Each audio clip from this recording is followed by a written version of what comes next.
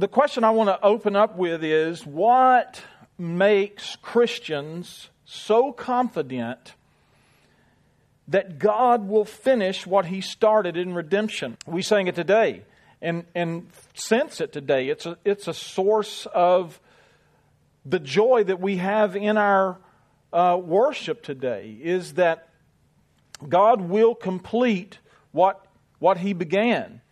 And so we rejoice in that. It is a part of the confidence that we have as Christians. We quote passages like 2 Timothy 1:12 that says that we are convinced that God is able to keep what He has entrusted to us until the day of Christ. Philippians 1:6 is another one. That He who began a good work in us will bring it to completion. We are convinced, as stated in Romans 8:38 and 39, that nothing will be able to separate us from the love of God in Christ. We can say things like, when we all get to heaven, not if we all get to heaven, right? Because we have such a confidence. What gives us such confidence? And we know that faith plays a role in that, right? That the Lord has worked faith into our hearts by His Spirit.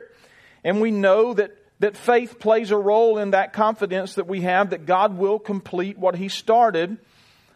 But it is not a blind faith. It's not just grasping at thin air. It's not a faith that is not based on any evidence.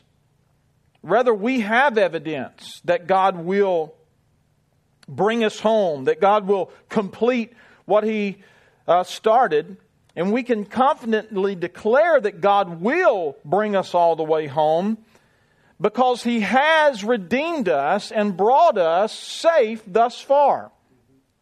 And you recognize that. I use that phrase, safe thus far, on purpose, because I was thinking as I prepared this sermon of the lyrics of that great hymn, Amazing Grace, that part of it that says, through many dangers, toils, and snares, I have already come. 'Twas grace that brought me safe thus far, and grace will lead me home. Right? So we look back and realize that God has delivered us and brought us safe thus far, and that's what gives us the confidence that He will bring us all the way home. And I believe that speaks to, or says something to, the central message of what I understand the central message of Psalm 68 to be. I see Psalm 68 as a worshipful declaration. The psalmist is worshipfully declaring that since God has delivered His people, has brought them home, or established them in their own land, and kept them safe thus far, that they can trust that God will keep them continually and that He will fulfill His promise to them. To help us see that, I just want to break it down as we often do into thirds, just to give us some portion control here, where we can work through this. But so the three parts then is that the psalmist declares in verse 1 through 6 that God will scatter his enemies. So there's that declaration, that worshipful declaration. Second, we see the ground of that declaration. The psalmist grounds the declaration in the fact that God has delivered them. That's verses 7 through 14. That He has brought them home or established them in the land. That's verse 15 through 18. And that He is keeping them safe. Verse 19 through 27. Finally, because God has delivered them, established them, and kept them safe, they can trust that He will keep His promise. So let's look at verses 1 through 6 together then and see this declaration, this worshipful declaration: God shall scatter His enemies. God shall arise, His enemies shall be scattered, and those who hate him shall flee before him. As smoke is driven away, so you shall drive them away. As wax melts before fire, so the wicked shall perish before God. But the righteous shall be glad. They shall exult before God. They shall be jubilant with joy. Sing to God. Sing praises to His name. Lift up a song to Him who rides through the deserts. His name is the Lord. Exult before Him. Father of the fatherless. This is God. And protector of widows is God in His holy habitation. God settles the solitary in a home. He leads out the prisoners to prosperity, but the rebellious dwell in a parched land. So this psalm opens actually with a worshipful declaration that God will scatter His enemies.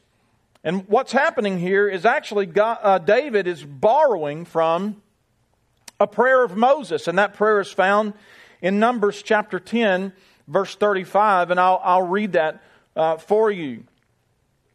And whenever the ark set out, Moses said, "Arise, O Lord, and let your enemies be scattered, and let those who hate you flee before you." And I'll read verse 36 because that is, I believe, picked up a little later in the psalm. And when the ark of the covenant rested, he said, "Return, O Lord, to the 10,000 thousands of Israel." So that is David borrowing from this prayer. Psalm 68:1 borrows from this prayer of Moses. And Moses prayed it each time the Ark of the Covenant set out from the Israelite camp in their journey through the wilderness. And we don't have the superscription that we have had in some of the other Psalms that tell us the exact context. But the fact that David rehearses or echoes this prayer of Moses may give us a hint that the context of this psalm, that this psalm was written when the Ark of the Covenant made its way into Jerusalem or to Mount Zion. We don't know that for sure. I will say that that's definitely what David had in mind. He has in mind here the journey of God's people through the wilderness with the Ark of the Covenant in tow.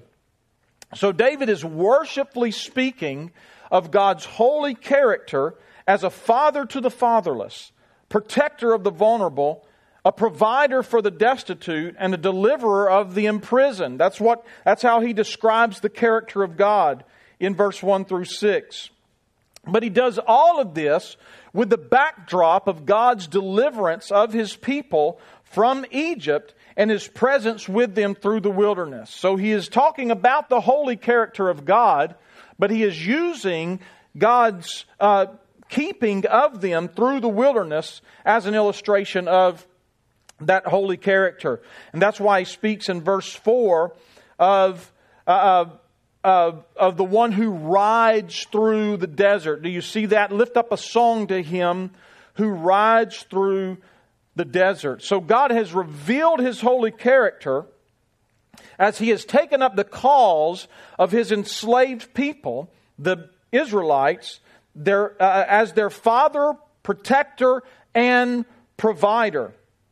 He took His imprisoned people to a place of prosperity as they spoiled the Egyptians, but then He left the Egyptians in a land that was parched and made desolate in God's judgment. And that's found in verse 6. God settles the solitary in a home. He leads out the prisoners to prosperity, but the rebellious, the Egyptians, they dwell in a parched land. They dwell in a land that has been laid waste by the judgment of God and the plagues that befell them there, and the fact that they have completely lost their military power in the Red Sea. So God's people have been brought to a place of prosperity while the Egyptians dwell in a parched land. And this leads into the next point, and that is that David grounds the declaration that God will scatter His enemies in who God is, in the nature of God, but then in also what God has done for them in the past. That's the grounds of this declaration. He says, God shall arise. His enemies shall flee before them. The righteous shall exult. And God is a fatherless to the widow. How can you be so confident that that is the case? Well, David says, I'm going to make an argument for the grounds of that declaration. And he does so in verse 7 through 27. And I'm going to have to break that down even a little further into bite-sized pieces. And we'll look together at those pieces as we move along. So how do they know God will scatter His enemies? He grounds this declaration by rehearsing, really, a brief history of Israel, showing that God has delivered them, brought them home, and is keeping them safe. So verse 7 through 14, David says, God will scatter His enemies, and the reason I know that is because He has delivered His people. Oh God, when you went out before your people, this is verse 7, when you marched through the wilderness, the earth quaked. The heavens poured down rain before God, the one of Sinai, before God, the God of Israel. Rain in abundance, O God. You shed abroad. You restored your inheritance as it languished. Your flock found a dwelling in it, in your goodness. O God, you provided for the needy. The Lord gives the word. The women who announce the news are a great host. The kings of the armies, they flee, they flee. The women at home divide the spoil. Though you men lie among the sheepfolds, the wings of a dove covered with silver, its pinions with shimmering gold. David's waxing quite poetic there, isn't he? When the Almighty scatters there, let snow fall on Zalman. So the first evidence that David provides for his declaration that God will scatter His enemies is that God has delivered His people. What David hinted at in the declaration in verse 4, he now describes, or maybe I should say verse 6, he first alludes to that Exodus in the last part of Psalm 68:6. He leads out the prisoners to prosperity. So He's led the captives to a rich place, but the rebellious, the Egyptians, are dwelling in a parched land. Then David speaks of the march through the wilderness and talks of God's protection and provision there. And verse 8 uses poetic imagery to describe the revelation of God's holiness at Sinai, or Sinai. I think I say that wrong. I think I say that the redneck way out of habit. Sinai, I think is the right way to say that. But this is a revelation of God's holiness at Sinai, where the earth quaked and a thick cloud filled with thunder and lightning covered the mountain. I think we can see that. For those of you that study the Bible, you get that. It's a momentous occasion in the desert where God and the people of God entered into a covenant together. We know that as the Mosaic covenant. The psalm then begins to speak of God settling the people in the land, which took place in the book of Judges, or Joshua and Judges, during those conquests there.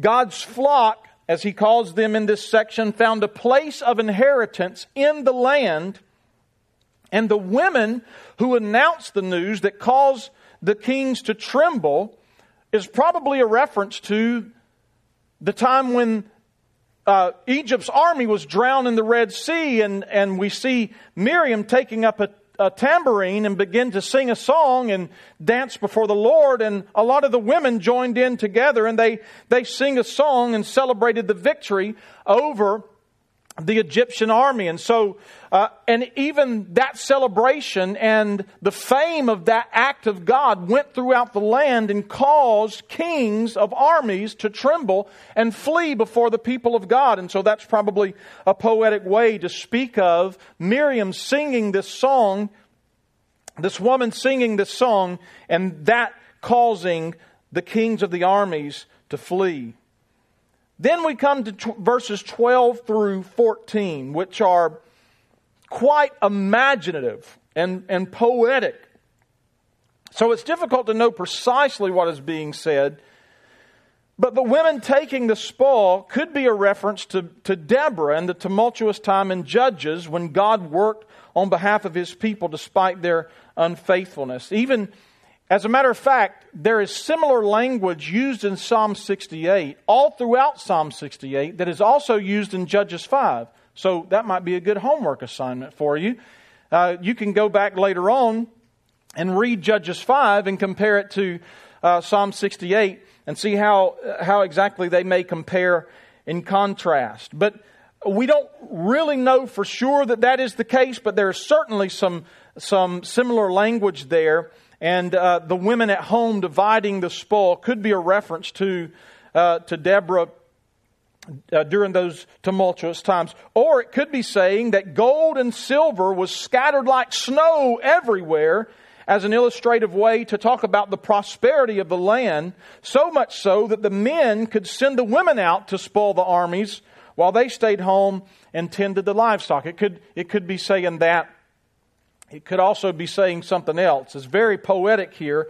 But whatever the case, okay, what is clear is that it is a reference to the way God was delivering them from the inhabitants of the land in the books of Joshua and Judges. So what you have here is you have the Ark of the Covenant moving from Sinai, into the land in the conquest of Joshua, and it's in the settlement of the land in Judges. Then you see verse 15 through 18 show that God establishes His people in the land, or I'm saying that God brought them home. So 15 through 18. O mountain of God, mountain of Bashan, O many-peaked mountain, mountain of Bashan, why do you look with hatred, O many-peaked mountain, at the mount God desired for His abode, yes, where the Lord will dwell forever? The chariots of God are twice 10,000, thousands upon thousands. The Lord is among them. Sinai is now in the sanctuary. You ascended on high, leading a host of captives in your train and receiving gifts among men, even among the rebellious, that the Lord God may dwell there. So again, this is the grounds of the declaration. David not only says that God has delivered His people from the Egyptians, He has marched them through the wilderness and has placed them in the promised land. He has also made that land their home. God has established them in the land He promised to Abraham. He has brought His people home. And again, David, as he does all throughout this psalm, uses imaginative imagery here. And in this illustration, he's primarily using the illustration of mountains. He calls on the mountains of Bashan to give a testimony as to why they are envious of Jerusalem. And so the mountains of Bashan were located on the other side of the Jordan, kind of to the northeast of the Sea of Galilee. And so they would have been lofty heights, probably higher than Mount Zion where Jerusalem dwelled.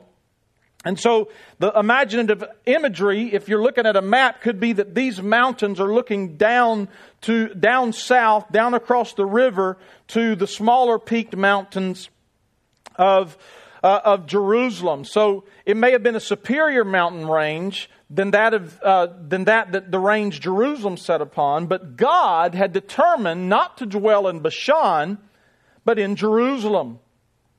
And David also seems to compare Sinai with Jerusalem with an allusion back to Numbers 10:35. Did y'all pick that up?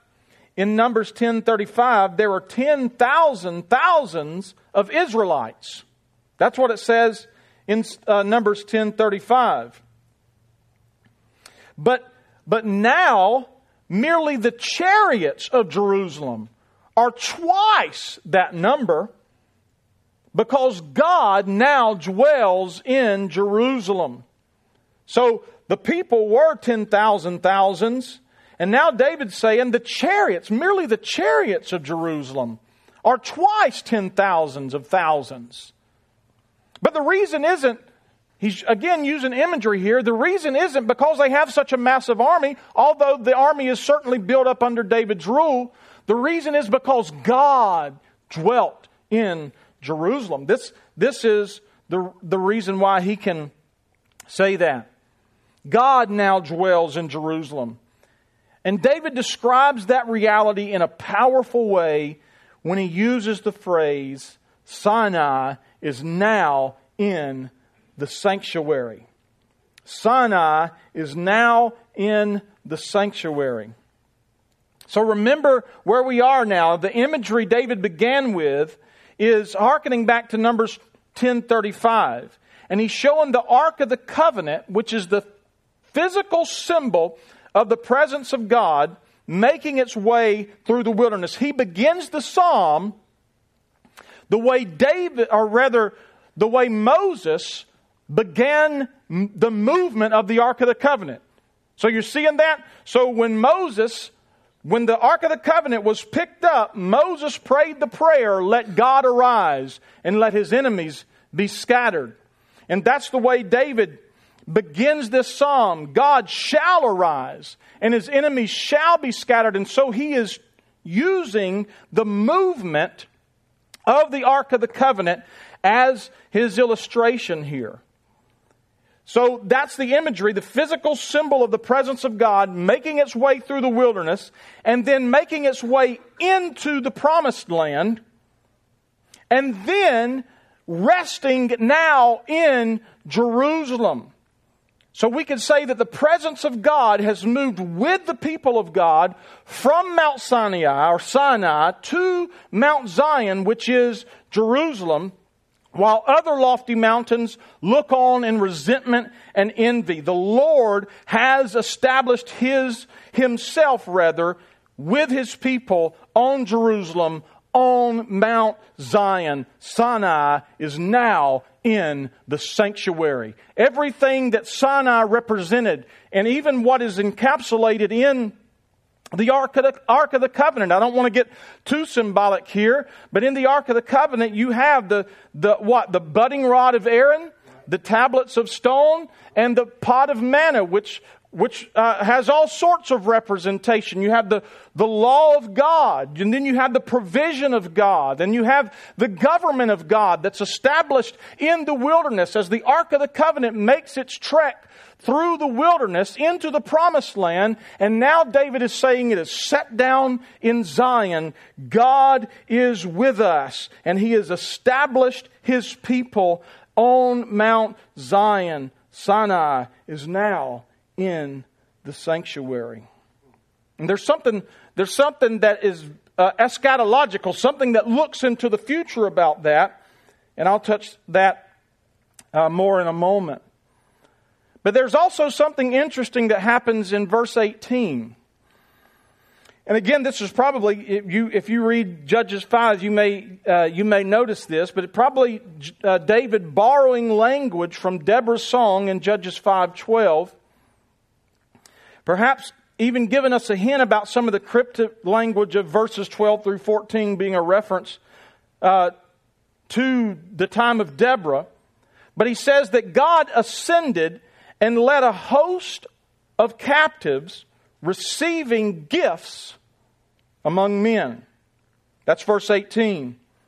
So what David is saying in essence is that God has triumphed over his enemies, but not only has he triumphed over them, but he has led them captive, and then he has given gifts or dispersed the gifts to the people. So this is what's happening. This is the picture here. God triumphed over his enemies, but not only that, he also spoiled them. But not only that, he is using the spoils to establish his people. That's the way God did it. This happened with the Egyptians, right? So when the people of God departed Egypt in the Exodus, the Bible tells us that they spoiled those people. They plundered the treasures of Egypt.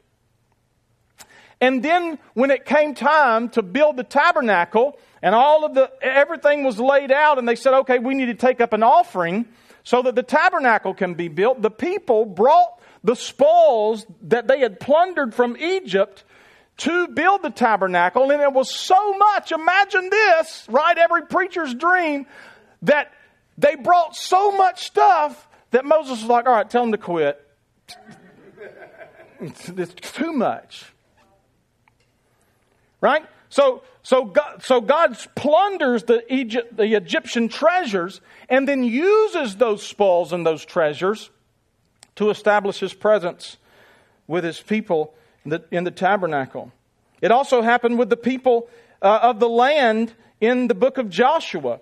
God gave the Israelites, He told them, vineyards that they did not plant. So they were doing their wickedness, but also while they were doing their wickedness, they were building houses, they were planting gardens. And so what God does when they enter into the land is He just drives those people out, and the Israelites just come in right behind them and pick up where they left off. He uses their spoils to establish His people. So He conquers His enemies, He gathers up their spoils, and then He gives those gifts to His people to establish them.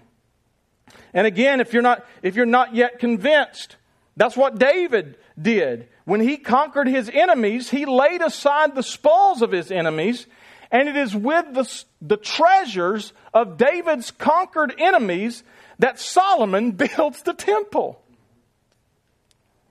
So we see God, He conquers His enemies and then establishes people with the spoils. God has brought His people home and established them in the land, and He has established His presence with them.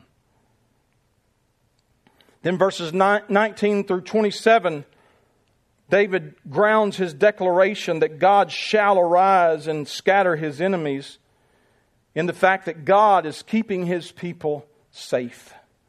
Verse 19 through 27. Blessed be the Lord who daily bears up. God is our salvation. Our God is a God of salvation. And to God the Lord belong deliverances from death. But God will strike the heads of His enemies, the hairy crown of him who walks in his guilty ways. The Lord said, I will bring them back from Bashan. I will bring them back from the depths of the sea, that you may strike your feet in their blood, that the tongues of your dogs may have their portion from the foe. Your procession is seen, O God, the procession of my God, my King, into the sanctuary. The singers in front, the musicians last, between the virgins playing tambourines. Bless God in the sanctuary.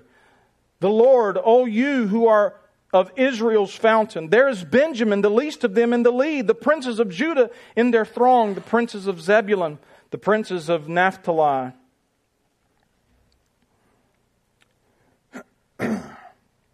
So God is keeping them safe. He's not only established His people, He is keeping them. David moves from what God has done in the past as the Ark of the Covenant has trekked through the wilderness and has been established in the land.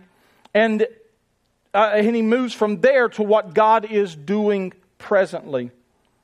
Verse 19 and 20 state that God is their salvation. And God is daily bearing them up. So not only is His presence with them, but God is working on their behalf even at the moment. And also they are confident that God will strike their enemies and bring them from where they are, even from where they have been stricken, so that the people may share in God's triumph over the enemies, that they may trample them down. And this is just humiliating them, even seen as the judgment of God. So let's say that God drowns them in the sea. He's saying, I'm going to bring them up out of the sea and throw them at you. And this is pretty graphic, I get it, but it's the Bible. He's bringing them up out of the sea, casting them at the feet of the Israelites so that the dogs can tear at their flesh. I mean, that's pretty hardcore, right? And so God's not playing around here. But God is humiliating His enemies. His curse is upon them. He is keeping His people safe. And David then envisions a joyful procession as God leads His people into the sanctuary as they rejoice in Him. Because listen, The people of God were not merely a military nation. They were a worshiping community. And so all of this military dominance is not for the sake of military dominance. It's so that they can worship their gods. Do you remember even when Moses goes before Pharaoh, he says, let them go so that they can go worship God. So they are a dominant military community, but the reason that they are that is because they are a worshiping community. Their enemies are scattered so that they can worship. And so God has humiliated their enemies. And then the procession is made, a joyful procession, as God leads His people into the sanctuary. And it's even consistent with that Ark of the Covenant motif that we have seen throughout the Psalm, as the physical symbol of God's presence makes its way through history into Jerusalem, the sanctuary of the people of God, and could speak to the fact that David is immediately reflecting on the movement of the Ark of the Covenant that he has just witnessed, seeing the tribes rejoicing as they go before the Ark of the Covenant, or the Ark of the Covenant goes before them. But David and the people know that they can trust God will keep them safe because He has delivered them, established them in the promised land, and now dwells in Jerusalem. But they also believe that God will keep His promise. God will keep His promise. In verse 28 through 35, Summon your power, O God, the power, O God, by which you have worked for us. Because of your temple at Jerusalem, kings shall bear gifts to you. Rebuke the beasts that dwell among the reeds, the herd of bulls with the calves of the peoples. Trample underfoot those who lust after tribute. Scatter the peoples who delight in war. Nobles shall come from Egypt. Cush shall hasten to stretch out her hands to God. O kingdoms of the earth, sing to God. Sing praises to the Lord, to Him who rides in the heavens, the ancient heavens. Behold, He sends out His voice, His mighty voice. Ascribe power to God, whose majesty is over Israel, and whose power is in the skies. Awesome is God from His sanctuary, the God of Israel. He is the one who gives power and strength to His people. Blessed be God. Note the confidence with which that prayer is made in verse 28. Summon your power, O God. The power, O God, listen, by which you have worked for us. We know you've got the power because we've seen you do it before. And that's how do we know God will keep His promise? The psalmist bases his petition for God's powerful working on God's powerful working in the past. David is certain God is powerful and will fulfill His promises because God has worked for them. Work, God, by your power the way you have worked by your power. The way David expects God to work is to bring about peace then for all the kingdoms of the earth to worship God. And that's what you see, kingdoms of the earth. Sing to God, sing praises to Him. In verse 30 is likely poetic imagery likening the hostile nations to beasts that would hide in the reeds and attack their prey, or bulls who would seek to trample down God's people, perhaps through tax or tribute or something like that. And the prayer is that they would be trampled down, but not just for the sake of being trampled. It is so the nations who delight in war would be driven away, and that there would be peace. So this is not a trampling down for the sake of trampling down or triumph. It is a trampling down for the sake of peace. David believes that because God has established His presence among His people in Zion, and that He will bring about peace in that place, that as a result, the nations will stream to Jerusalem and worship the Lord. Even note verse 33, which says, God rides in the heaven. The God who rode through the deserts as He established a people who would worship Him Where does it say that? God rode through the deserts with that. Yes, verse 4, lift up a song to him who rides through the desert. So the God who rode through the deserts, as he established his people who would worship him, has come all the way to Jerusalem. And from Jerusalem, he will ride in the ancient heavens and rule over all the kings of the earth. God's power is over all Israel, but also over all the heavens. And he is the one who strengthens his people. And so it's no wonder the psalm ends with exclamation, "Blessed be God."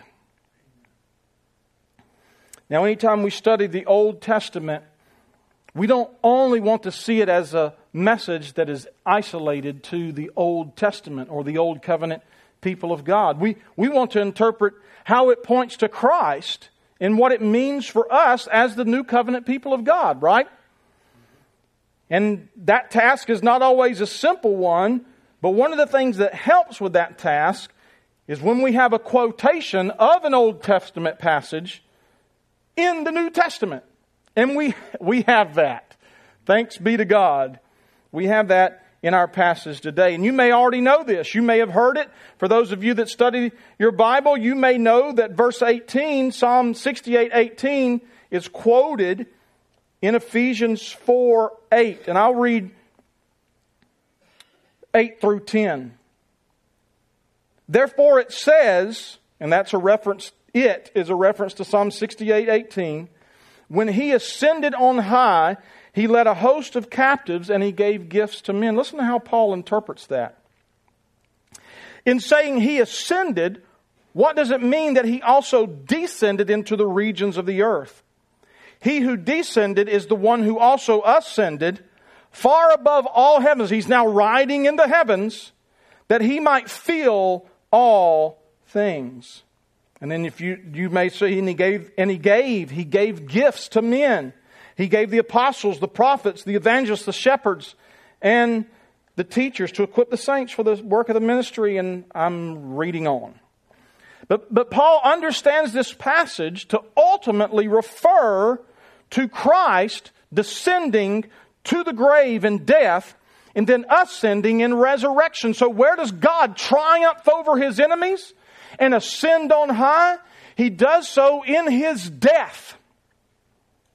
In the death of Jesus. And then ascending in resurrection, triumphing over the enemy. In so doing, Jesus led a host of captives and gave gifts to men.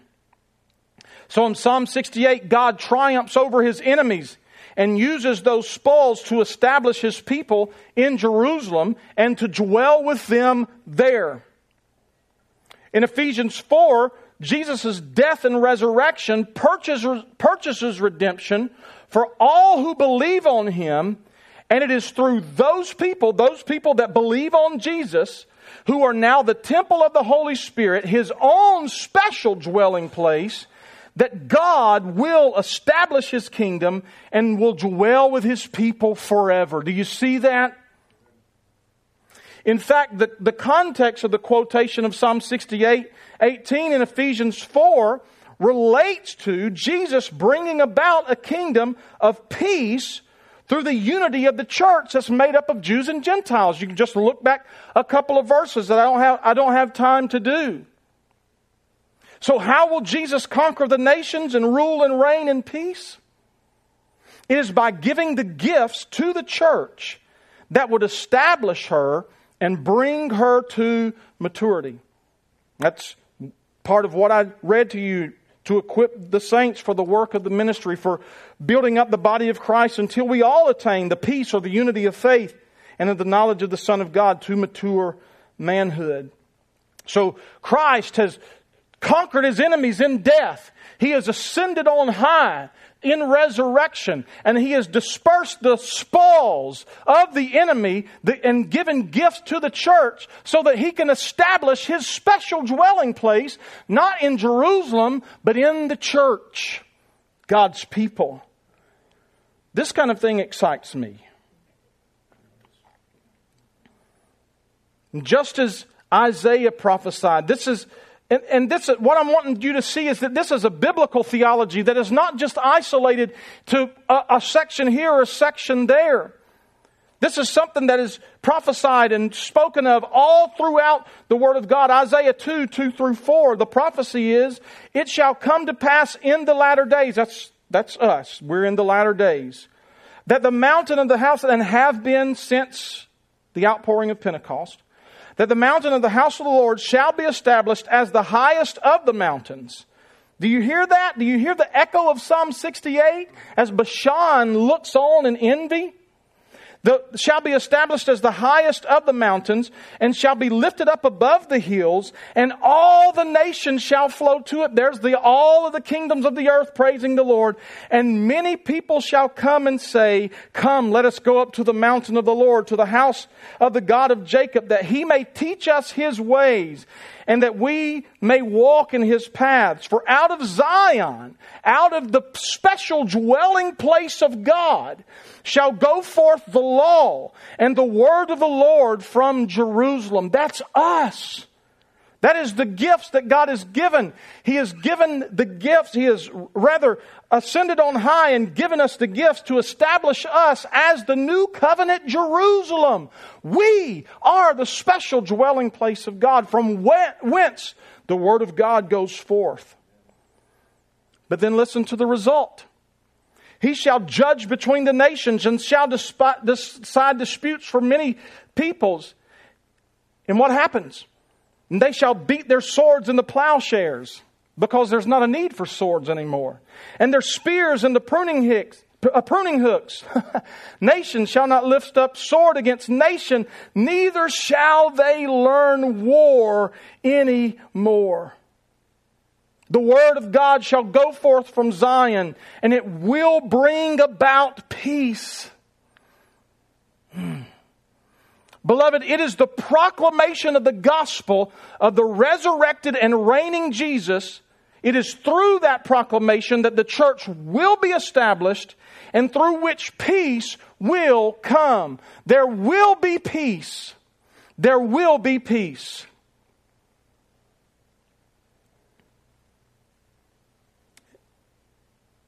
I want you to notice one more thing, where Paul's quotation of Psalm 68 is in his argument in Ephesians chapter 4. In Ephesians 1-3, Paul has just rehearsed what God has accomplished for us in Christ. Similarly to the way David rehearsed what God had accomplished for them by His special dwelling place, His throne, the Ark of the Covenant, as it made its trek through the wilderness. Paul rehearses what God has accomplished for us in Christ. He is transitioning to speaking about what it will look like then for the new people of God to live in the kingdom of God. And here's where it touches us. So then what gives us the confidence that we can live out this new life? That we can walk in the newness of life? That we can live a life filled with the Holy Spirit in every aspect of our lives, on our jobs, in our homes, with our husbands and wives, with our children? Ephesians 5 and 6. It is what gives us confidence that we can say, I know that God will help us live out the new covenant. Live out kingdom lives. What gives us the confidence that Christ will bring to completion the new life He has given us? Well, what gives us the confidence that Christ will do it in Ephesians chapter 1 through what Christ will do in Ephesians chapter 4-6 is what He has done in Ephesians 1-3. It is the fact that He has given us new life. How do I know that I can live out the new life? It's because Christ has given us new life. How do I know that God will bring to completion the work that He has began in me? It's because He started the work that He began in you. That's how you know He'll bring it to completion. It is the fact that He has done it.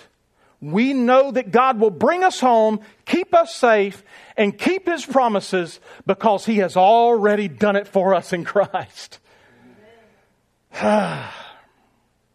Just breathe a sigh of relief. Our righteousness is in Christ alone. One of my favorite passages of Scripture, and I am hastening, or making an attempt to at least.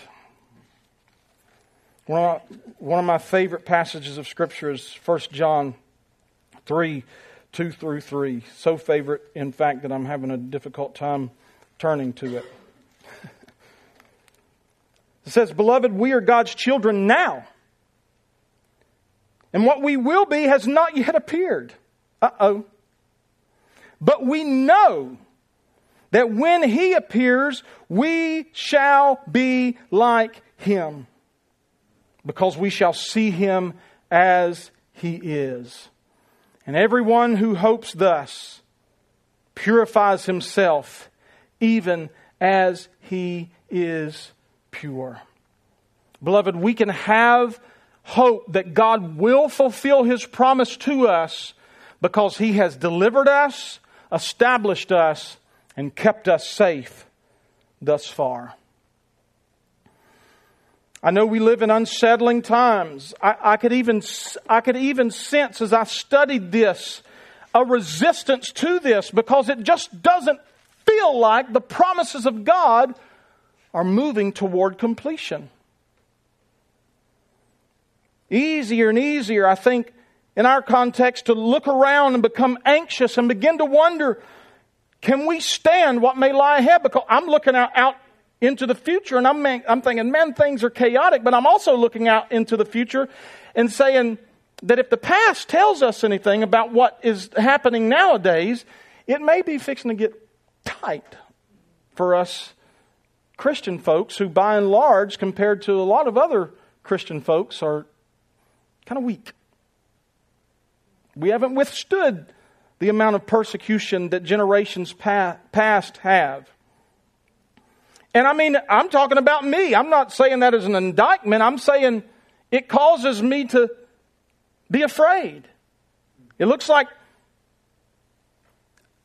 things might get difficult, and I'm sitting here looking at the way that I struggle now with air-conditioned housing and automobiles and all sorts of, and a pantry full of groceries. And I'm thinking, man, if I can't run with the footmen, what am I going to do when the chariots get here? Does that, it's a concern for me. It looks like the things may be going the opposite direction of what God has promised in the world and even in our lives. But can I say, dear ones, God will arise. Amen. He will scatter His enemies. He will rule in righteousness forever and ever. And we can know that beyond a doubt, because as we face the future, because of what God has done for us in the past, we can say with confidence, He will keep me safe. He will keep me through. Because listen, it has not been me that has kept myself now. And it will not be me that keeps myself then. I can't look to my past experiences. I have to look at God who was delivered and established and kept safe, and know that if He has kept me safe thus far, it may get rough in the years ahead, but He will keep me safe then.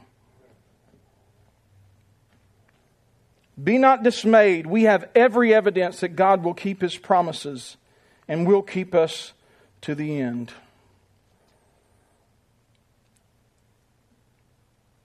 And I know that I'm late, but I cannot end here without saying something to the unbeliever. Because, unbelieving friend, I cannot offer you the hope that I am offering the Church of the Living God today.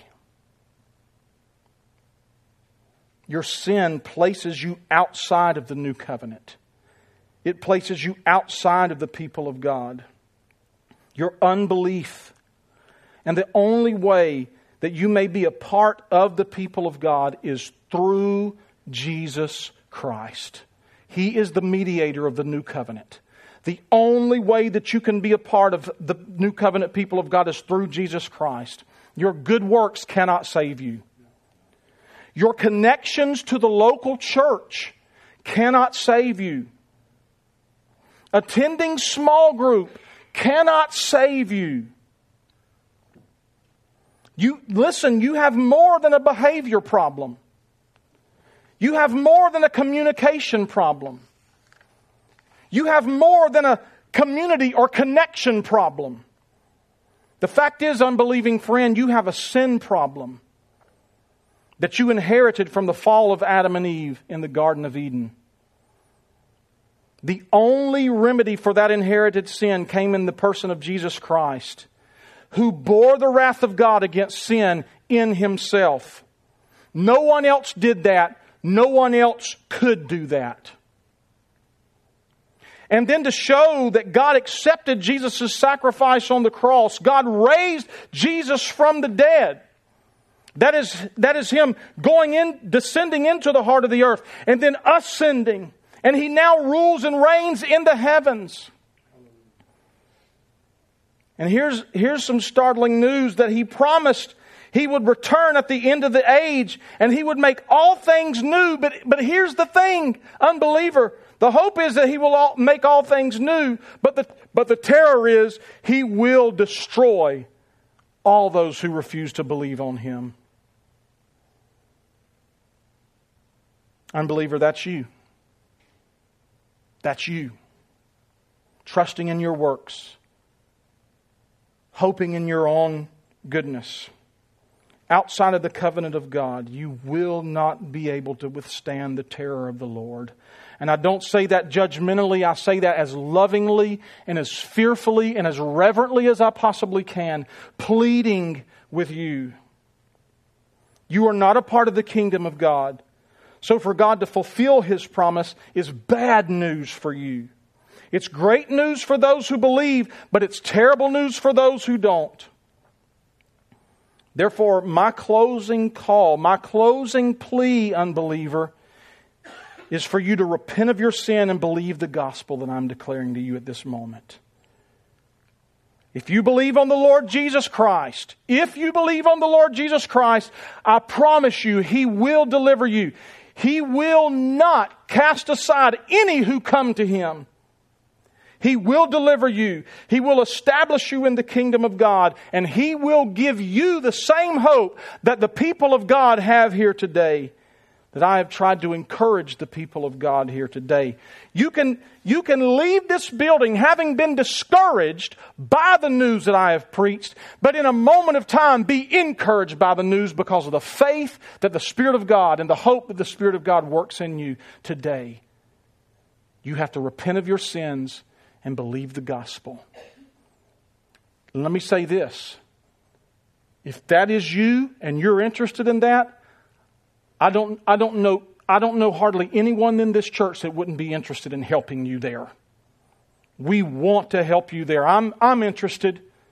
And I would say there's a host of people that are interested in showing you what it means to repent of your sins and believe the gospel. Find one of us. But whatever you do, I am pleading with you, do not walk out that door today until you make things square with God.